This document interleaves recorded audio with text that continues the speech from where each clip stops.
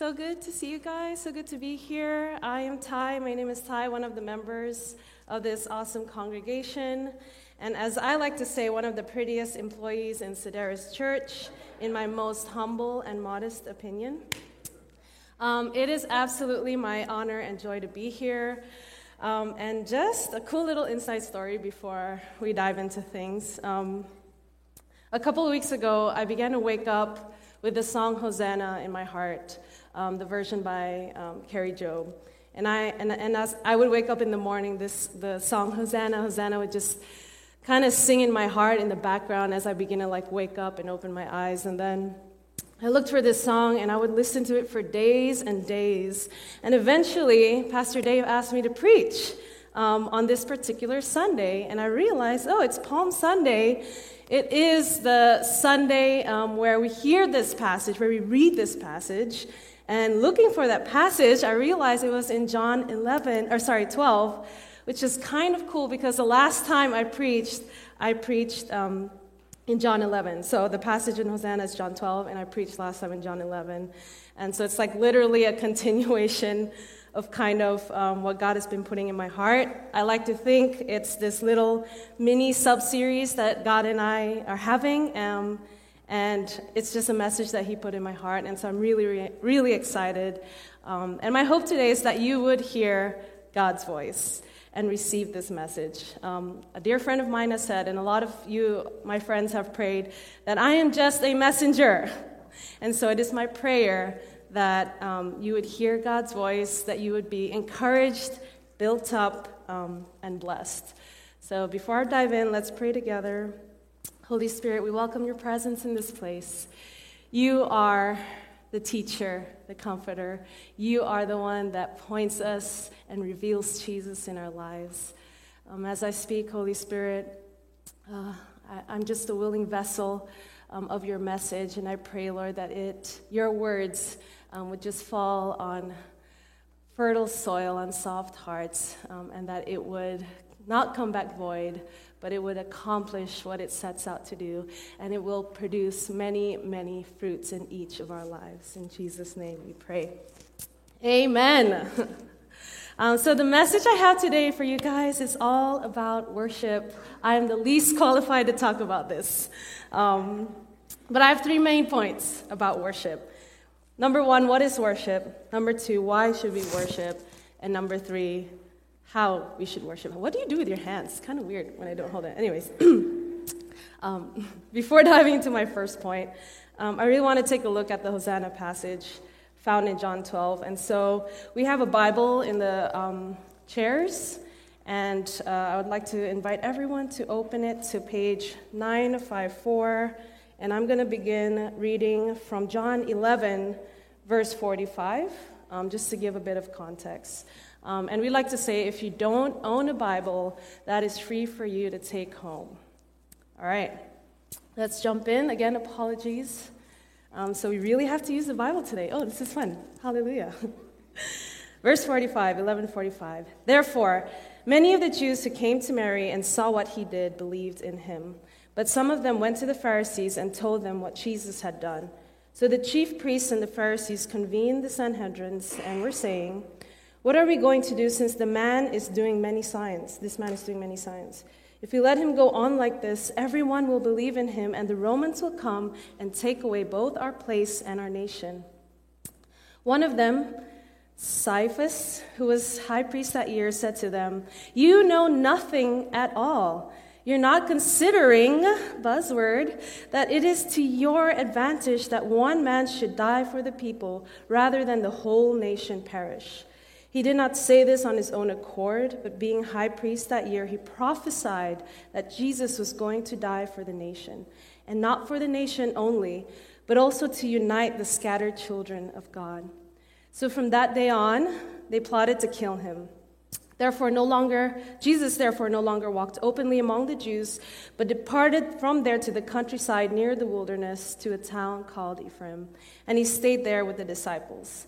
Now the Jewish Passover was near, and many went up to Jerusalem from the country to purify themselves before the Passover. They were looking for Jesus and asking one another as they stood in the temple, "What do you think? He won't come to the festival, will he? The chief priests and the Pharisees had given orders that if anyone knew where he was, he should report it so they could arrest him.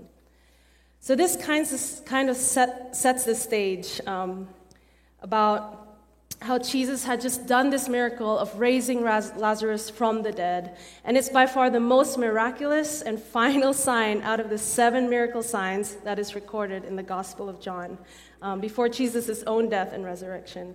Because of this, people are talking. We see in verse 47 how the chief Jewish priests and Pharisees are all gathering, and they're all freaking out. But why? He says in verse 48, people are believing in him, in Jesus. What's the big deal? What exactly are the people believing in Jesus as? The continuation of verse 48 gives a little bit of insight to why they were freaking out. They said, Romans will take away both our place and our nation. They were afraid to lose their power. See, these chief priests and Pharisees, they cooperated with the Romans in the administration of the province of Judea, and they were afraid to lose their influence over the people. I find it interesting that these priests, supposedly well-versed in the law, in the Torah, and all the prophecies, totally missed the mark of what was unfolding in front of them. They were blinded by their own pride. They saw Jesus as this crazy radical leader that would somehow take away their positions. And in a sense, they were right. Jesus would eventually become our high priest, which rendered the need for human priests obsolete. But I'll let Dave and Ryan do the heavy lifting on the exegesis of all that. I know we're going to go through this passage again, so I'm trying to, behave here. But obviously we see Caiaphas, he knew God's plan. He was full of the Spirit. He was high priest of that year. And he prophetically speaks the truth about Jesus, very loud and clear, in 3 verses. He lays down the Gospel 101. And so we move on to the story in John 12, where I'm really going to focus on. John 12, verse 1. 6 days before the Passover, Jesus came to Bethany where Lazarus was, the one Jesus had raised from the dead. They gave him dinner for him there. Martha was serving them, and Lazarus was one of those reclining at the table with him. Then Mary took a pound of perfume, pure and expensive nard, anointed Jesus' feet, and wiped his feet with her hair. So the house was filled with the fragrance of the perfume. Then one of his disciples, Judas Iscariot, who was about to betray him, said, "Why wasn't this perfume sold for 300 denarii and given to the poor?" He didn't say this because he cared about the poor, but because he was a thief. He was in charge of the money bag and would steal part of what was put in it. Jesus answered, "Leave her alone. She has kept it for the day of my burial. For you always have the poor with you, but you don't always have me." Then a large crowd of Jews learned he was there. Quickly moving on, they came not only because of Jesus, but also to see Lazarus, the one he had raised from the dead. But the chief priests had decided to kill Lazarus also, because he was the reason many of the Jews were deserting them and believing in Jesus. Side note, and I have very many side notes here. Can you imagine the emotional and physical roller coaster ride of Lazarus if he was killed again? It's like he literally died, he was brought to life, and then he would be killed again. I cannot imagine. But also, why would you kill someone that Jesus can literally bring back to life again? Anyways, the next day, verse 12. A large crowd had come to the festival, heard Jesus coming to Jerusalem. They took the palm branches and went out to meet him. They kept shouting, "Hosanna! Blessed is he who comes in the name of the Lord, the King of Israel." Jesus found a donkey and sat on it, just as it is written, "Do not be afraid, daughter Zion. Look, your king is coming, sitting on a donkey's colt." Another one of Ty's side note. The cool thing about Jesus riding the donkey, besides that it fulfills prophecy written hundreds of years earlier in Zephaniah 9:9, is that this is literally a picture of the same way Jesus came into the world, in the womb of Mary, sitting on a donkey, looking for a place to be birthed. And in a way, he's being ushered by the same donkey by the same animal, and I just find that super cool. Verse 16, His disciples did not understand these things at first. However, when Jesus was glorified later on, they remembered that these things had been written about him and that they had done these things to him. In hindsight, they realized, oh, this is all written. God had a plan all along. Verse 17, meanwhile, the crowd which has been with him when he called Lazarus out of the tomb and raised him from the dead continued to testify. This is also why the crowd met him, because they had heard and done this sign. Then the Pharisees said to one another, you see, you've accomplished nothing. Look, the world has gone after him. And they are not exaggerating. In some of the commentaries I read, they estimated that at that time in Jerusalem, for that specific Passover festival, there was about 1 to 2 million range, the number range of people that came to that festival. It literally looked like the world was at his feet. And so I begin with my first point. What is worship? What is worship? Well, first and foremost, I believe worship is a response. In the passage we just read, we find two types of responses. Mary's kind of response, which is lots of S's, which is worshiping Jesus for who he is and what he's done out of love and devotion. And then there's a people's kind of response, which is worshiping him for what he's done and what he can do, which is not necessarily wrong, but can be a misplaced response when it's not so much about what God can do, but what he should and must do for them, which I'll get into a bit later. So diving into Mary's response, this beautiful act of worship, of pouring out this perfume and wiping it with her hair. If you look back at Mary's life, the context of her relationship with Jesus, you can clearly see they have a special relationship. In the story in Luke 10, she sits at Jesus' feet and she listens to his teaching. And Martha, his sister, is complaining, Jesus, I'm doing so many things. Why can't you tell her to help me? And Jesus responds, the famous response, Martha, Martha, you are anxious and worried about many things, but Mary has made the right choice, and it will not be taken away from her. It was after seeing Mary weeping and crying at the death of Lazarus that we see this shortest verse in the Bible of how Jesus was moved by her weeping, and he wept too with her. There is no doubt of the relationship between Mary and Jesus. Jesus loved Mary, and Mary honored Jesus for who he is. Yes, her final act of worship may be in response to Jesus' miracle in her life, but her devotion and worship to him has always been evident from the start. There's a small debate in the recordings of the other gospel accounts of this story of Mary pouring out this expensive perfume onto the feet of Jesus. In Mark, he writes that it was an unnamed woman that came forward, broke an alabaster jar, and anointed Jesus' head instead of feet, which is a symbolic act of when someone is to be anointed as king, just how the prophet Samuel anointed King David when he was a teenager. Either way, I'd like to take it as a full picture of Mary preparing Jesus' body for burial and foreshadowing his death, resurrection, and his establishment as our King of Kings. And Jesus honored her for this grand act of worship. In Mark 14:9, I don't know why I'm waiting for it to come out. It's still not going to come out anyways. Truly I tell you, Jesus says this, truly I tell you, wherever the gospel is preached throughout the world, what she, Mary, has done will be told in memory of her. How special is that? How special is that? One of the commentaries wrote, Mary is the forerunner of the believing church, which will in time come to pour out in all the world its works of love from hearts broken at the place of Jesus' sacrifice. Jesus honors our worship, our sacrifice, as we respond to him. A true response of worship comes out of our relationship and revelation of who he is in our lives and what he's done for us.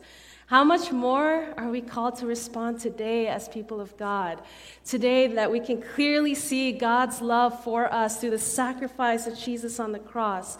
How much more today that we have access to God the Father and the Holy Spirit through the cross, receiving the gift of eternal life, and not to mention the blessings and mercy that he bestows on us daily, the seen and unseen common graces we often take for granted.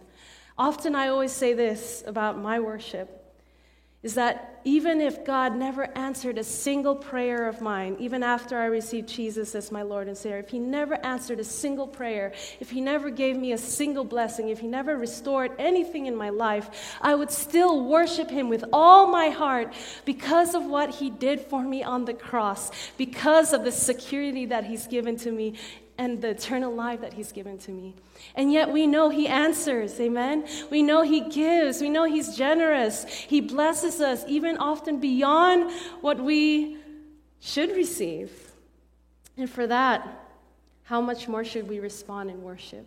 How would our worship change when we meditate on that? A small note on Judas's response to Mary's worship.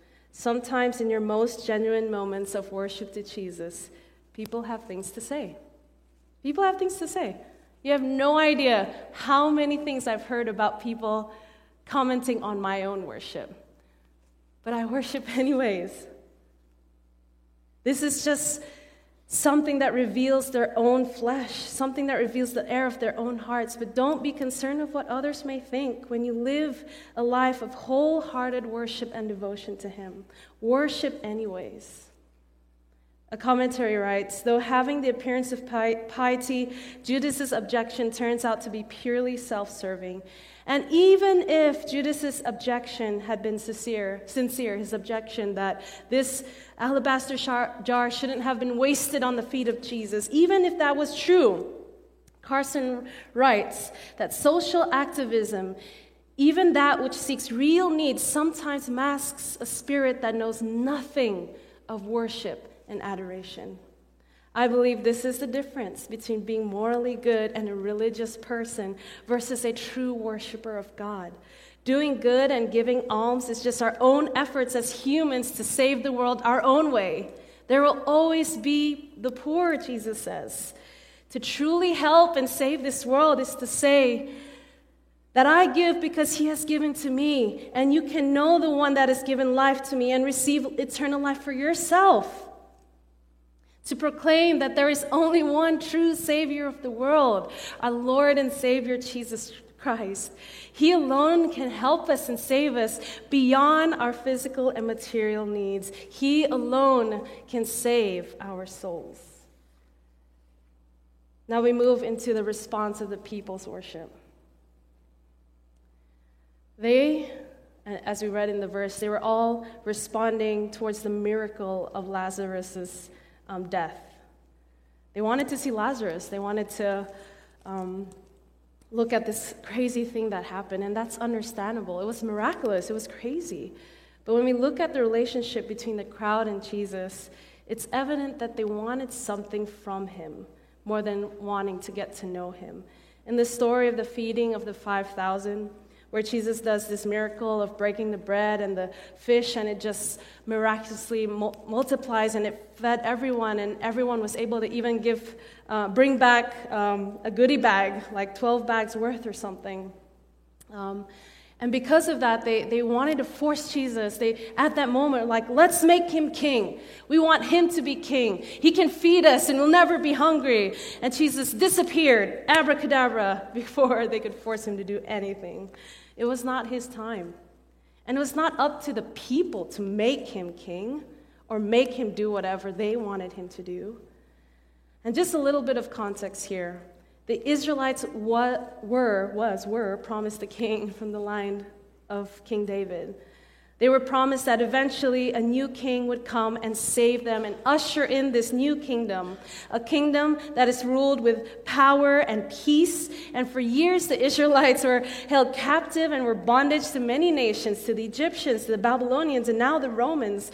And so Jesus, he's proving himself to be this miracle worker. He's fulfilling all these prophecies of the coming Lord and Savior and King, and they were excited, rightfully so, but you can almost get a sense of desperation and forcefulness in their response of Jesus.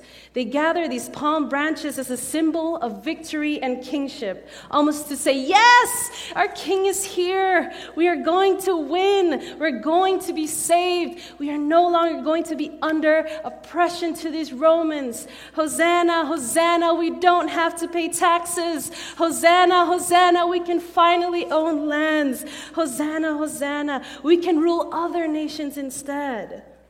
And they probably didn't think twice of the way Jesus was riding in, so meekly, so humbly on a donkey, instead of the usual way a king would arrive with their chariots and horses and multitudes of armies. But they just wanted a king so badly. Hosanna, Hosanna, here comes our king. And the word Hosanna can be used in two ways: to function as a praise and adoration. Blessed is he who comes in the name of the Lord. But it can also be used as a cry of help. Save us now, a cry of immediate help. And I'd like to think there's two kinds of people in the crowd that day. Those who were his faithful followers of his and recipients of his many miraculous acts. We hear all these stories of people being healed, being set free, the lame walking, the blind seeing. Those who really sat at his feet and received his teaching, those who truly, to a degree, believed in who he said he was. And then there were those other millions of people probably that were just there because they knew of him. They heard the stories, the rumors, and they're just thinking, oh, that's awesome, he's powerful, he can make a zombie army or whatever, and he can save us with his powers. But they had no idea that the saving he was about to do was greater than the one they were asking for in front of them. Because as we know, eventually, this very Jesus they're shouting Hosanna to, for weeks later, would be hanging on the cross, body torn up, beat up to a pulp, barely recognizable, bloody, weak, with a sign on top of his thorn-crowned head containing the letters I-N-R-I, which is Latin for Jesus Nazarenus Rex Iuderum, which is, in English, translate, Jesus the Nazarene, King of the Jews. John 19:20 states that this was written in 3 languages, Hebrew, Latin, and Greek. Google Translate was there at that time. But where were the people shouting Hosanna then? Where? The King of Jews, very clearly. Not many were left worshiping him at the foot of the cross. Today, many people cry out the name of Jesus for many different reasons. But what happens when God doesn't show up the way they thought he would? More than just worshiping God for the things he can do and should do, we ought to worship him for who he is and what he's already done. The victory he has won for us on the cross, as we can confidently say now. When things in our lives don't go according to plan, we can be confident in this one thing. We know how it ends. We know how this story ends. We know where our life will end in Christ. My second main point. Why should we worship? Why? To glorify God.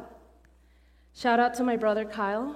He's my younger brother, and he came to visit me a couple of months ago here in Seattle all the way from Connecticut, and he joined one of our Alpha Nights. Alpha is a course that we do where we explore 10 of life's biggest questions. And after one of these sessions, we had a conversation between myself, Dave, and him, and God bless him, he asked such good questions. He said, why is everything about worshiping God? Isn't that a little bit self-centered of him? And I was just like, why are you asking questions to my boss right now? Like, please. But Dave so graciously answered kind of in this way, and Dave will fix whatever I say wrong here. I trust him. He says, he shares this illustration that our lives are like a solar system, and something other than the sun. If something other than the sun is at the center, it's just chaos and darkness and aimlessness and voidness. And it's true. I've experienced that in my own life knowing Christ. It was full of darkness. I was aimless. It was full of void. I didn't know what I was doing with my life. But when you put the Son at the center, where he belongs, and you worship him, you worship the creator of the universe and the creator of you and me, life begins to make sense. Things begin to gravitate and fall into place. There's order, and light begins to flood the innermost beings and bring warmth and peace and true life. Sure, life isn't perfect still, and we face storms and trials, but everything somehow has a place.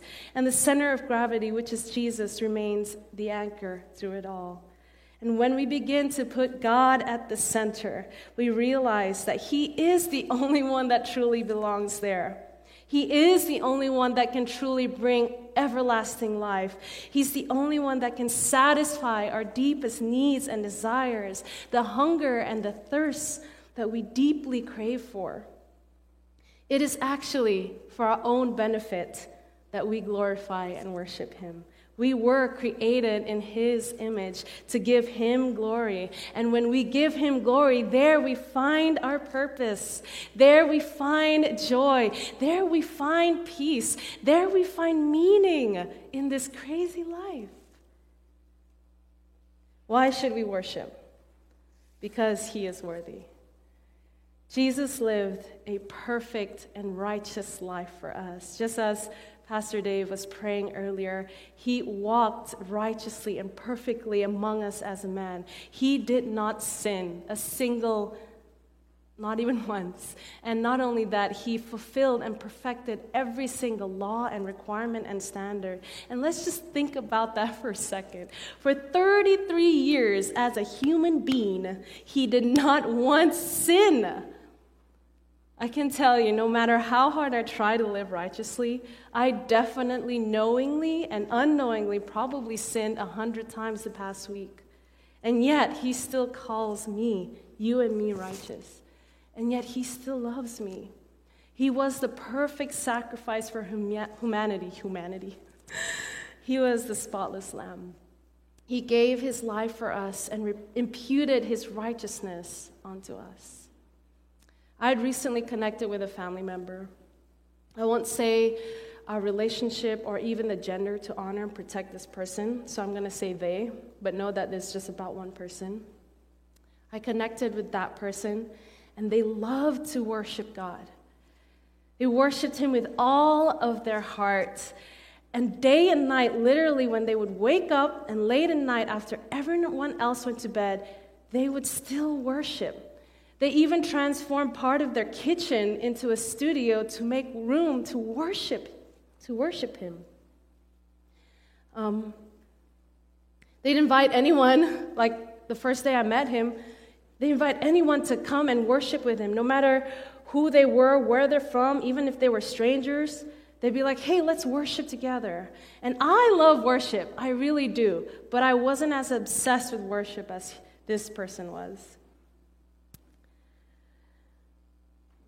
And one day I found out the reason where this worship comes from in their life. Many years before I'd even known them, they had lived a very, very dark life, which landed them in prison for doing one of the worst things in the world. And it was in prison that they came to know and receive Jesus Christ as their Lord and Savior, and their life began to be transformed. Eventually, they paid their dues and was set free early, and God restored their family and their life, and even had a dream that God had called them to be a worship leader in heaven. They started going to church, and I saw with my own eyes how God began to open the door and opportunity for them to lead worship in not just one, but few churches. And you know what? I was so offended. I was so angry. I was so confused. I couldn't accept it. I said, God, they shouldn't and do not deserve to be worshiping you for what they did. After what they did, they are not worthy. And as soon as that thought came into my mind, I heard the Spirit of the Lord said, but you, Ty, are not worthy either. No one is. No one is worthy to worship Jesus. We all have sinned and fallen short to the standard of God. And it's because of him, because of his blood shed on the cross for you and me, we can now come boldly to the throne of grace and receive help and mercy in our time of need. This is why we can worship. This is why God loves our worship, because it brings glory to the name of his Son, Jesus, because of who he is. Jesus is worthy to be worshiped. Sorry, this is so weird. Okay. Why should we worship? Because there's power. There's power in worship. Worship is a weapon against the enemy. In the Old Testament, Israel's army always sent out the worshiper first, which I thought was super cool, but also super weird. I feel like if we were in a war right now, please don't send me first, Dave. Like send some of the guys. Please don't do that. But there's so many battles won through worship. The walls of Jericho tumbling down. The story in 2 Chronicles 20, where the enemy's armies literally kill themselves because the praises of Israel confuses them and just causes them to fight amongst each other. The enemy cannot and will not stand before the presence of God. So when we worship, there is power. Worship breaks strongholds. Worship heals hearts. Worship sets captives free, all of which I experience in my own life, many times in moments of worship. I remember one time in Malaysia, usually when the preacher is making his last point, he'll give like a little wink to the keyboardist, and they'll come up and kind of usher in the Holy Spirit and make it really holy, and as he drives in his last points. And usually after he's done, then the worship team will come up, and I was supposed to lead worship at that moment. But the preacher, my pastor, shout out to Pastor Hans in Malaysia, he was preaching about the love of the Father, and there was so many things stirring in my heart to respond to it. And all I could think of is, I can't break down right now because I'm going to sing a really hard song. I need my vocal cords to be clear, my nasal passage to be clear. I need to contain whatever I'm feeling. I can't respond right now. But he kept going about the love of the Father, the love of the Father, the love of the Father. And as he kind of drove home the last statement and left the stage, and I stepped on to kind of, come forward to begin worshiping, it's like my knees became weak and I just fell on the ground weeping. I couldn't contain my response. I was just so receiving the love of the Father at that moment, and God knew that was what I needed. And I just worshiped. I just cried. Someone else led worship. It was amazing. And then I did the last song and everything was fine. But let's be free to respond as the word of God is preached, as you feel stirring in our hearts. Let's not limit ourselves in worship. There's power. The Psalms are full of examples. King David often starts his Psalms as a plea to God to save him, and he always ends and turns it into a declaration and a praise, a perfect example of Hosanna. God, why is life so hard? I can't do this anymore. Save me. But you, God, are my rock, my fortress. I will wait on you. And God delivers him. He's faithful to him and even calls him a man after his own heart.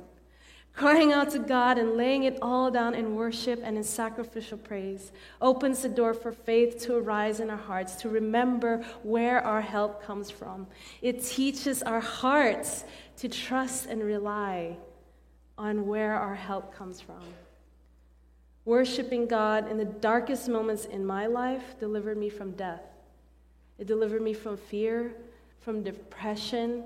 It delivered me from overwhelming, crippling anxiety. I remember there was a time I was so depressed, so full of crippling anxiety, I couldn't even get up. For days, I couldn't eat. All I wanted to do is sleep and not be anymore. I couldn't read the Word of God, even though I knew it was the right thing to do. I couldn't do anything. The only thing I can do was just worship. Even if I didn't feel anything, I worshiped. And that was almost like the lifeline for me in that season. Worship, and I didn't want to put this in, but I just feel like it's necessary since it's kind of the culture we're creating in Sedaris. Worship, forgive me, helps us engage with the 5 C's. Here at Sedaris, we believe in the 5 C's. But I feel it's true. It's so true. It's where we can connect with God. It's where we can converse with God, have a conversation with Him. It's the way we consider who He is. Dave always likes to say, consideration is the beginning of worship. Is that correct? Yeah. It's where we receive conviction sometimes. It is where we confess who God is to us, which brings me to my next point. How should we worship? Well, we should worship through our public confession. The physical, actual act of worship, or how David so affectionately likes to call it now, wafting. What is wafting? Well, if you witnessed earlier, he was like doing the dance moves as the kids are like doing the palms. Yeah, we had a moment in the office where we realized worship is basically just wafting. What is that? What is it all about? It's to confess with our mouths and to sing in a loud voice, to lift up our hands and shout to the Lord, as psalmist often writes. Through this physical act of worship and obedience in the Scripture, we are spreading this sweet-smelling aroma of Christ and letting it permeate into our lives, into our hearts. And then together, I know this sounds so weird, but we're sticking to it, wafting it out into the world. Ephesians 5:2 says, walk in love just as Christ loved us and gave himself for us as a fragrant sacrificial offering to God. 2 Corinthians 2:14-17 says, but thanks be to God. Actually, I want us all to read this together.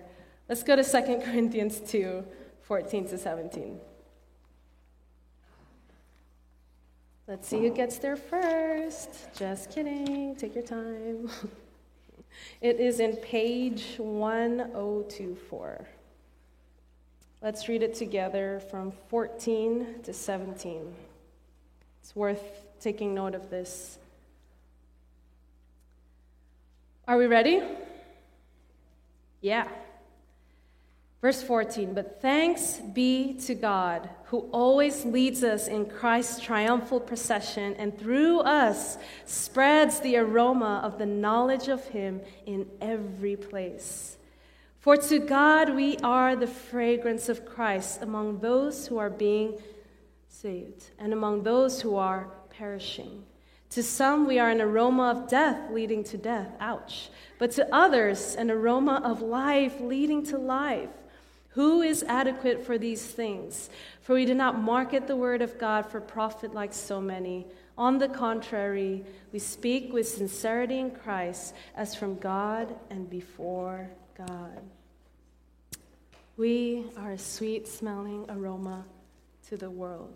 How we live in devotion and worship to Jesus diffuses the sweet-smelling aroma.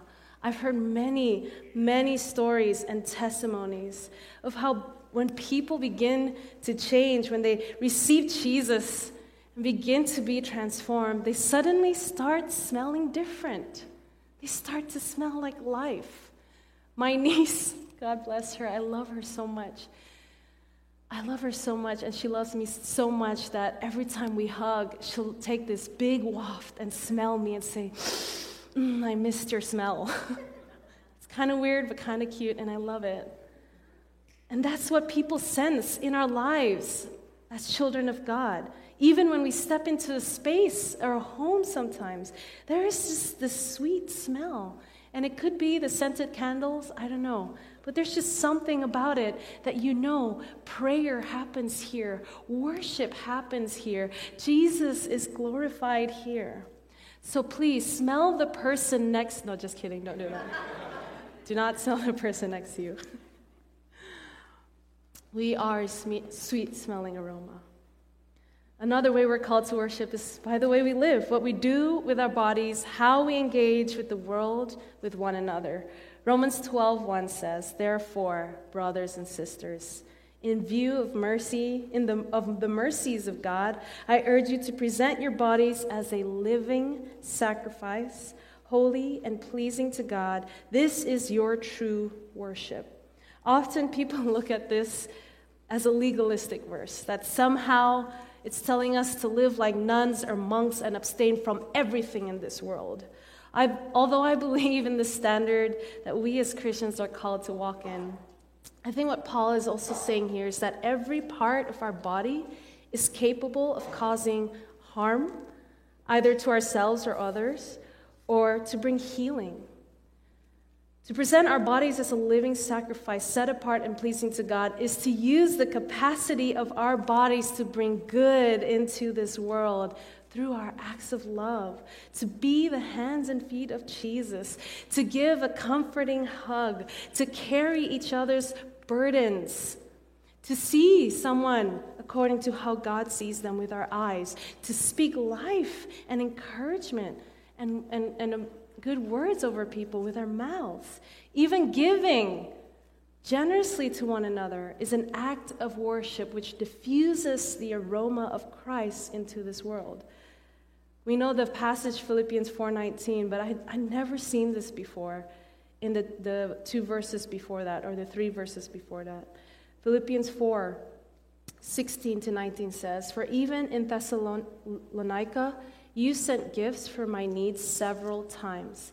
Not that I seek the gift, but I seek the profit that is increasing to your account. But I've received everything in full, and I have in abundance. I am fully supplied, having received from Epaphroditus what you provided." And this is what he says: "A fragrant offering, an acceptable sacrifice, pleasing to God." And then every Christian's favorite verse comes after that. "And my God shall supply all your needs according to his riches and glory in Christ Jesus." Hallelujah. Lastly, how should we worship? How should we worship? How does it look like? I believe we should worship with all our hearts, with all our minds, and all our strengths. And there's no way we can do that without the help of the Holy Spirit. In John 4, there's this story of a woman that encounters Jesus at the well. And Jesus asks, he starts the connection first, and she responds, and this beautiful conversation ensues about being thirsty and receiving water. And Jesus saying, "I have water that will satisfy your thirst forever." And then she begins to ask really good questions about worship. She says, the Jews and all that said we have to worship at this specific mountain, basically saying, "Hey, I really want to worship you, but I'm not a Jew, or I'm not qualified, or whatever." And Jesus basically answers her and said, "It's no longer about the place, but it's about how we ought to worship." He says, "There will come a time where we can worship in spirit and in truth." Worship is where we can receive the living water from heaven, where we can be washed and be made clean, where the things of our hearts can be fully revealed and you can be fully known, just as he tells her everything about who she is and yet fully engages with her. And she's almost set free by that. And she runs and evangelizes to the city and says, "Come and worship him. Come and hear him. Come and see him, the one that fully knows me."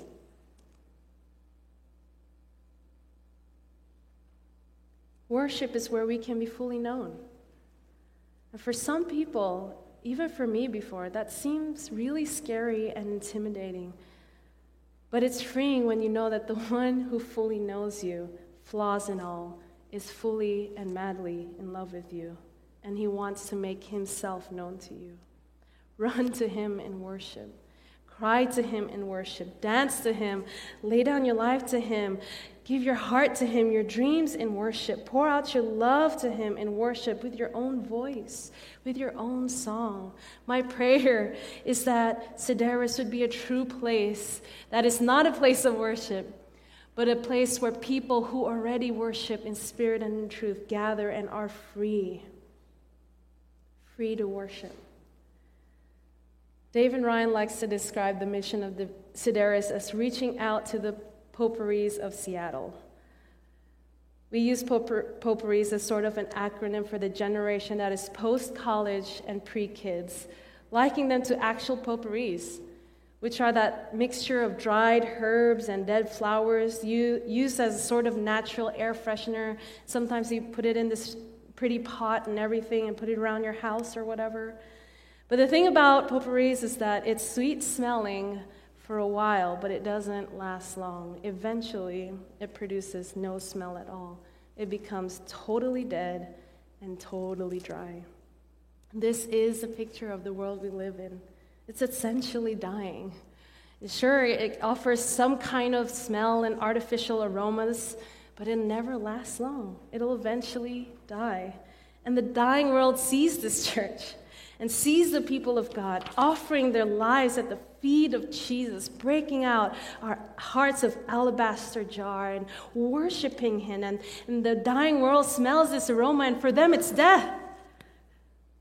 They say it's a waste of time, it's a waste of energy, it's a waste of resources. We can save the world with our own efforts, our own ways, our own strengths.